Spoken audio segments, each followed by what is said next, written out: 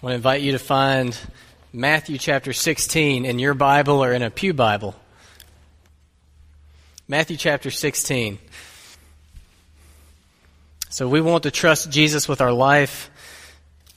And in order to do so, it's good to know what Jesus has said. And in Matthew chapter 16, verses 13 through 20, we'll hear something that he has said regarding the church, which is us. So if you would just follow along in your Bible or on the screen, you can stay in your seats today. Just focus on Jesus' words and let them pour into your hearts and into your minds and through your ears. Matthew chapter 16, beginning at verse 13. Now, when Jesus came into the district of Caesarea Philippi, he asked his disciples, "Who do people say that the Son of Man is?" And they said, "Some say John the Baptist, others say Elijah, and others Jeremiah or one of the prophets." He said to them, "But who do you say that I am?"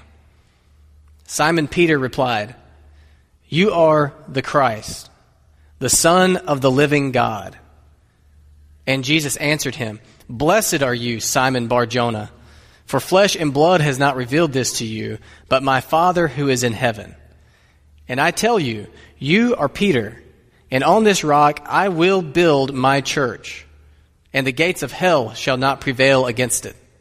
I will give you the keys of the kingdom of heaven, and whatever you bind on earth shall be bound in heaven, and whatever you loose on earth shall be loosed in heaven." Then he strictly charged the disciples to tell no one that he was the Christ. Now there is much to meditate on in this passage, way more than we have time for this morning. But since for us, in a season in which several among us are spiritually growing and thriving like they never have before, in a season in which several among us have pulled out and left the church, in a season in which many people are being called to prayer like they've never prayed before, in this season in which many of us are aware of our weakness to bring about spiritual benefit in each other's lives more than ever before. And this momentous season in our church, and I do believe it is a momentous season for us. I feel like God is up to something among us. And I don't, I'm Matt Broadway. I'm little and weak and feeble, and I don't understand fully what he's up to. But something is up among us, and many among the church feel it. Since we are in a very interesting time as a church, which, by the way, makes it near impossible to answer the question, how are things going with the church? We had dinner with some family that I haven't seen in a long time the other night, and that's always the question for me. Well, how are things going with the church? I mean, it's so difficult to answer. There's so much going on among so many individuals. I think for us today, it would be very helpful to focus on verse 18. And within verse 18, I'd like to zoom even more narrowly to what Jesus says to Peter. I will build my church.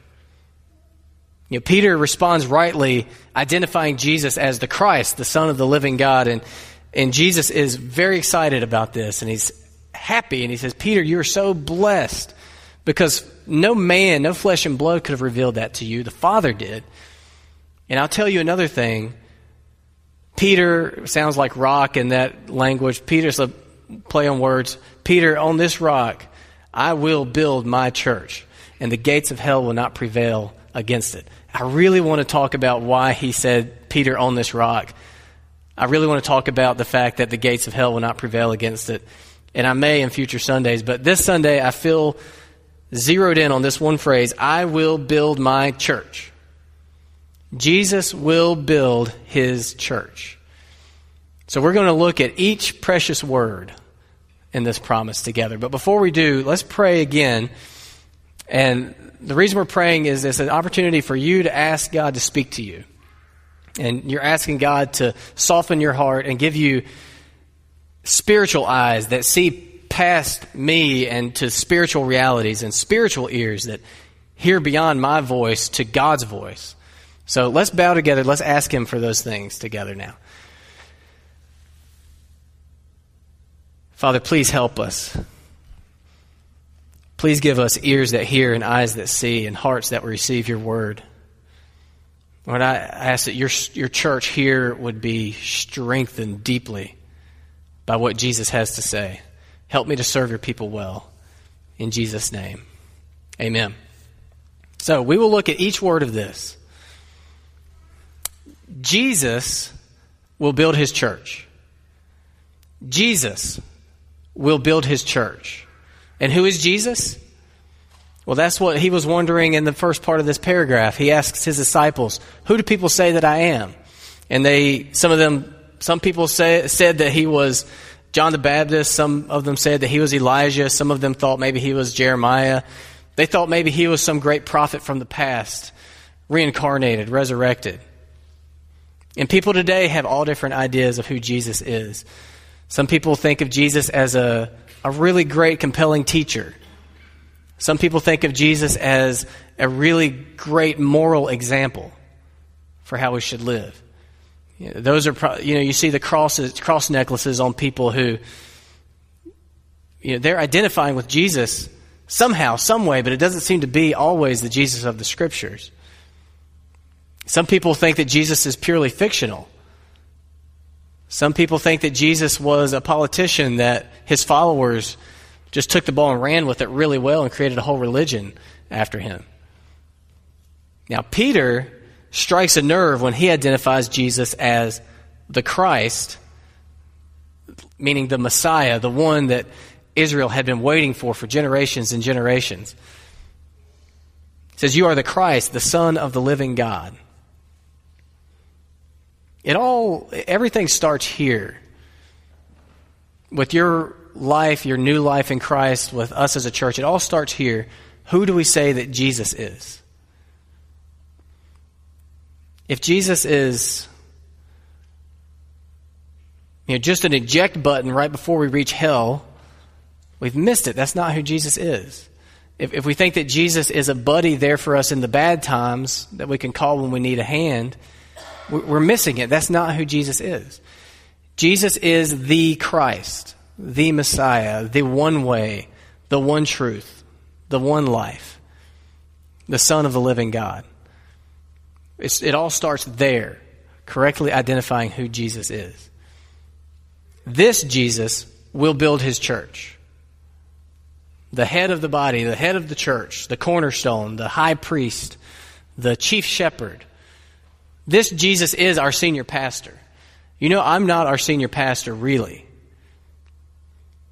Jesus is. We take our direction from Jesus. So this is the Jesus who ultimately will build his church. He is the general contractor for all this that we're trying to do together. He is the laborer.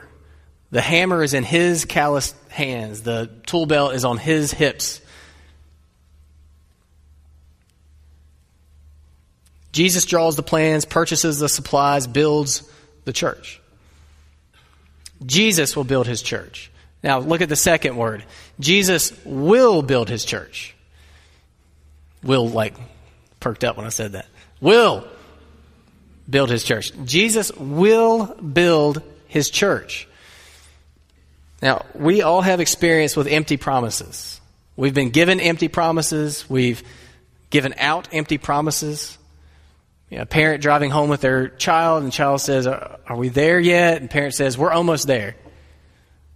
Knowing full well that in that child's mind, that next 10 minutes, what it's really going to take is going to feel like 5 hours.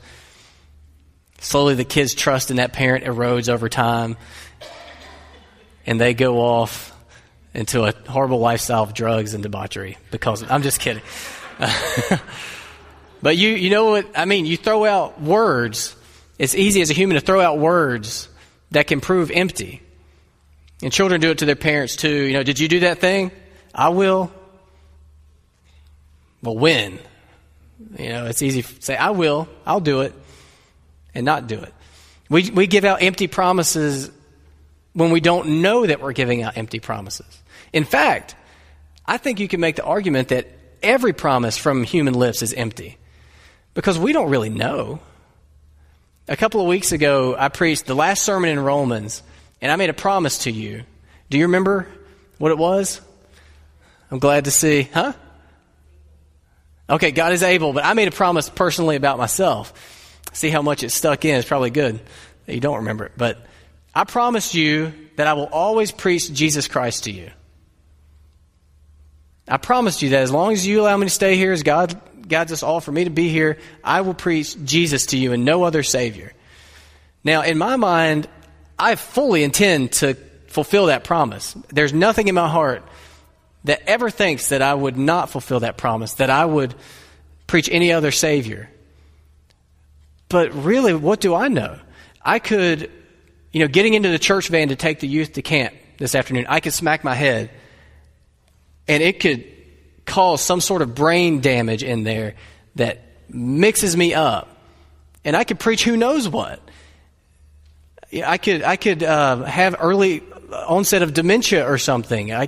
Something could happen to where I'm not in control of my faculties like I thought I would be when I made that promise. And I could come and preach that I'm the Savior. Or I could even get taken in by a false teacher. The Bible's constantly warning about false teaching. I think we're naive to think that we will not be in danger of falling into a false teacher. I'm listening to podcasts and reading books all the time. I could get tricked. I could get sucked into some false teaching, and I don't think that's going to happen. Lord forbid that happen, but I don't know the future. Therefore, any promise that I make is to some degree empty because I'm not in control of everything. I'm not sovereign over everything. Jesus is the only man who can make a completely full promise. He's the only one who knows. He's the only one who is all-powerful. So when Jesus says, I will build my church, he's not saying, I think I will. He's not saying, I'm pretty sure I'm going to build this thing. He's not saying, I really hope that I'm able to pull this off. He's not saying, I'm going to be devoted to trying to do this. Lord willing, it'll work out. He is the Lord. He is willing. It will work out. He will build his church. So a promise from Jesus' lips is not a promise. It's a fact. This isn't a promise. This is a fact. Jesus will build his church. Now let's look at the third word. Jesus will build his church. Jesus will build it.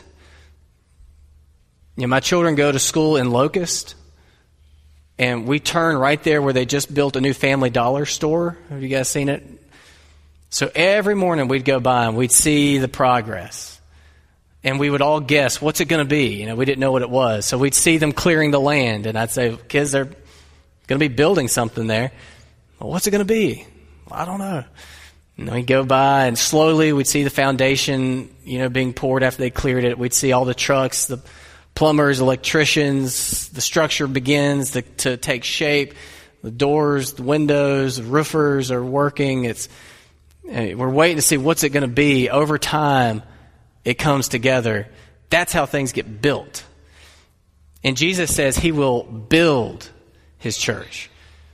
He spoke creation into existence. And it was. And he could speak his church into existence and it be perfect church.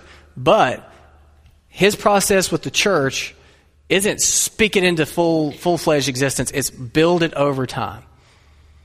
So church, which is us, the people, is a building process. We don't know yet what this is going to be like. Just like we didn't know that was going to be a Family Dollar, which I have to say was disappointing. We don't know yet. It's not perfect yet.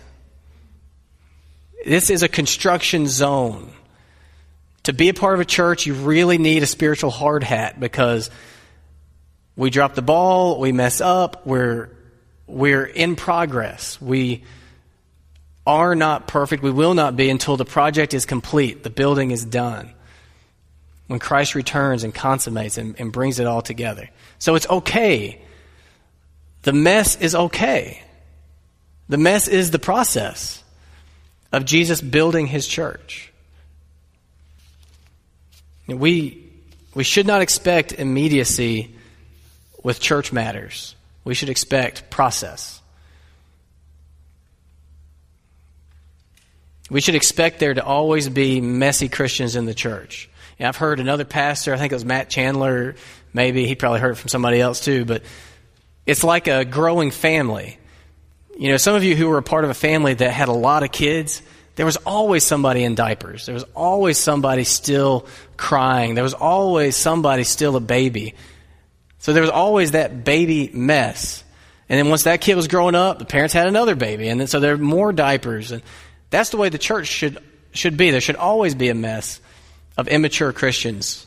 And then as they grow up, new Christians are birthed into the fold. And so are we okay with a mess? Okay, because this is a church and it's a building project. It's not a museum or it's nothing perfect. Jesus is perfect, so we have that going for us, but we are far from perfect. Okay, so the next word, Jesus will build his church. Jesus will build his church. Whose house do you care the most about? Whose house have you maintained the most?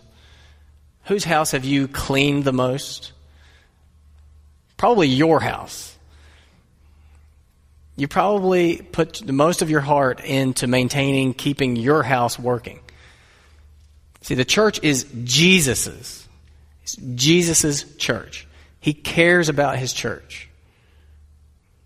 The same way you care about your place. He cares about his church. I love how much many of you care about the church and our local church. And I love even more the fact that Jesus cares even more because it's his. He died for it. He bought it. Ephesians says that the church is like his bride and like his body.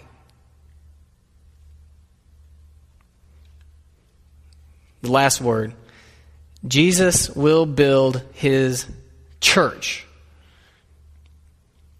What Jesus is committed to building is his church. Church is a surprisingly evasive idea. Do you know, I listen to all these church leadership conferences. Do you know they're still trying to figure out what the church is? Books are still coming out trying to define the church. What is the church? Well, what's the church supposed to be doing? You would think that we would have it down by now. At its core, the church is the assembly it's an assembly of called out ones. It's a gathering, an assembly of people who are called out to be Christ's own. Emphasis on the people part. The church is the people.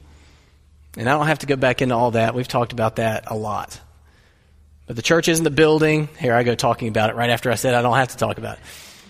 But it's important to remember, it's not the building, it's not the programs, it's not the activities, it's not the name. All that can be wiped away. We still remain. We are the church. And the church is global. It's all the Christians across the world. The church is historical. It's all the Christians who've ever lived are in the church. The church is local. It's gathered bodies of believers like us and like Arlington and like Bethel and like all the other local gatherings of Christians. All those local gatherings of Christians all comprise the church. This is what he's building. So, since the church is a people, this means that when Jesus builds the church, he's building people. Right. Since the church is the people, when Jesus builds his church, he builds people. Listen to 1 Peter 2, 4 and 5. You yourselves, like living stones, are being built up as a spiritual house, to be a holy priesthood, to offer spiritual sacrifices acceptable to God through Jesus Christ. We're like living stones. So when you become a Christian and he then puts you in the church proper, you're like a living stone. And he places us on top of one another, and he builds these stones up, and he puts them with other stones, and he's building this living, breathing miracle structure of the church. Now, this has several implications. This means when we pray for Doolin's Grove, and we are praying for Doolin's Grove, God is moving among us to draw us to pray. When we pray for Doolin's Grove, if He is gracious and answers those prayers,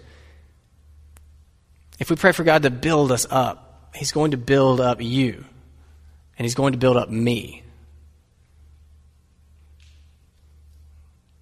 Doolin's Grove changes as our hearts and lives change. I always want to keep this in front of you because it's easy to think of Doolin's Grove as some impersonal entity out there that we can kind of walk around and look at from the outside and tweak. But that's a hologram. That is an illusion.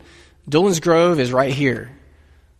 Doolin's Grove is these people beside you and in front of you and behind you. So this means if we're lacking in a lot of ways as a church. That's why many folks have pulled out. We need to figure out how to facilitate real rich fellowship among us. We do. And I do think that we need to, Rodney and I were just talking about it, I do think that we do need to figure out how to facilitate that and bring us together more in different ways as people to interact and get to know each other. But as we pray that God would help us in the area of fellowship, if He answers that prayer, probably what He's going to do is transform us into deeper fellowshippers. If we see that we're lacking in our prayer ministry and we pray for God to help us in that, probably what He's going to do is transform us into prayers. People who long to fellowship. People who love and long to pray. And I see that happening. Have you all seen it? It is happening. It's really exciting. I read recently, like I told you last week, I'm just searching the Scripture about the church, just like everybody else, trying to make sure I understand what this thing is. I'm supposed to be leading this. I need to know what it is. So I'm back in the Scripture. I'm trying to make sure I understand, and I'm reading Acts chapter 2, verses 42 through 47, this beautiful description of the early church. Listen to what it says. This is right after the Holy Spirit came in and just blew up the church with power, and people were coming to Christ by the thousands, and it says, and they devoted themselves, the Christians, the church, devoted themselves to the apostles' teaching and the fellowship, to the breaking of bread and the prayers. And all came upon every soul, and many wonders and signs were being done through the apostles. And all who believed were together and had all things in common. And they were selling their possessions and belongings and distributing the proceeds to all as any had need. And day by day, attending the temple together and breaking bread in their homes, they received their food with glad and generous hearts, praising God and having favor with all the people. And the Lord added to their number day by day those who were being saved. Doesn't that sound good? Man, I want us to look more and more and more like that. And I do think it's happening. I do think that building project is happening. But as you read that, what stands out to me is that they were devoted to these things. The people were devoted to these things. It's not so much that they were guided into them, by the church leadership. They longed for these things. They loved these things. They were moment by moment from their hearts devoted to pursuing fellowship and the prayers and the attending the temple and the eating together and the spending time together. This is what they were reprogrammed for as the church. Jesus will build His church. Jesus is building His church. The Christ, the Son of the living God, will see this project along. Satan, sin, human frailty, human foolishness, distractions of our age, terrorism, nothing can stop this. So I want to invite us now, in light of these things, to look to Him, to rest in Him, in this promise, this fact, to allow Him to build us as individuals, to allow him to use us as living stones in the building project, building each other up. I'm so excited about what I see happening among us. I know it can be discouraging. People have left. People are struggling. We are far from perfect. There's a lot of negative. But I want you to know that from my perspective as your pastor, I'm so excited about what's happening. I'm so excited about the ladies' book group praying together. And I'm so excited about our last deacons meeting, the way we prayed together. And what I heard from Ron's house-to-house group last time, how they prayed together. And the one that meets here. And what I see happening among the youth group. Usually baptism is the public proclamation of these things, but I want to go ahead and tell you about it anyway. After church last Sunday, someone gave their life to Christ. Sitting right over there. His name's Dawson. He didn't know I was going to point him out in the middle of the service. We prayed together right there in the lobby, and he gave his life to Christ. And another guy in the youth out on the sidewalk out there Wednesday night after youth gave his life to Christ, and it was beautiful. See, the Lord adds to our number. He's doing it right now. To quote Lillian, this is one of the favorite moments from vacation. I need to draw to a close, but she was walking with David up a path, and she's just, she's all bubbly, and she's just sunshine everywhere she goes. And she said, "Papa, I just love walking with you, and we're doing it right now." Like we miss what's happening right now. We're longing for all this stuff in the future, but church, we're doing it right now. It's already happening.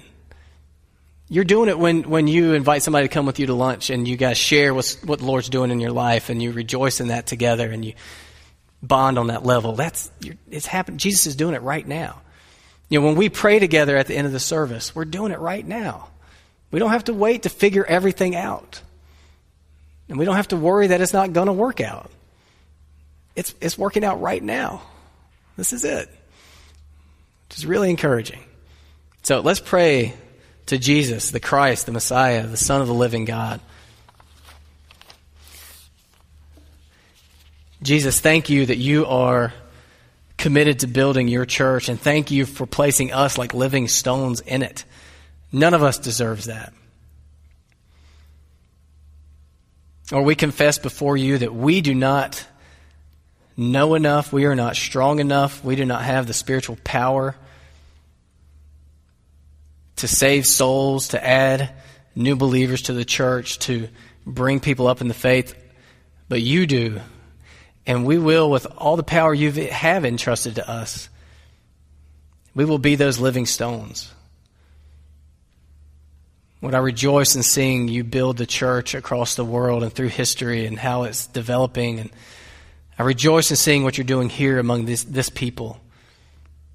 Or may it continue. May our hearts be encouraged. Thank you that you're building your church. In Jesus' name, amen.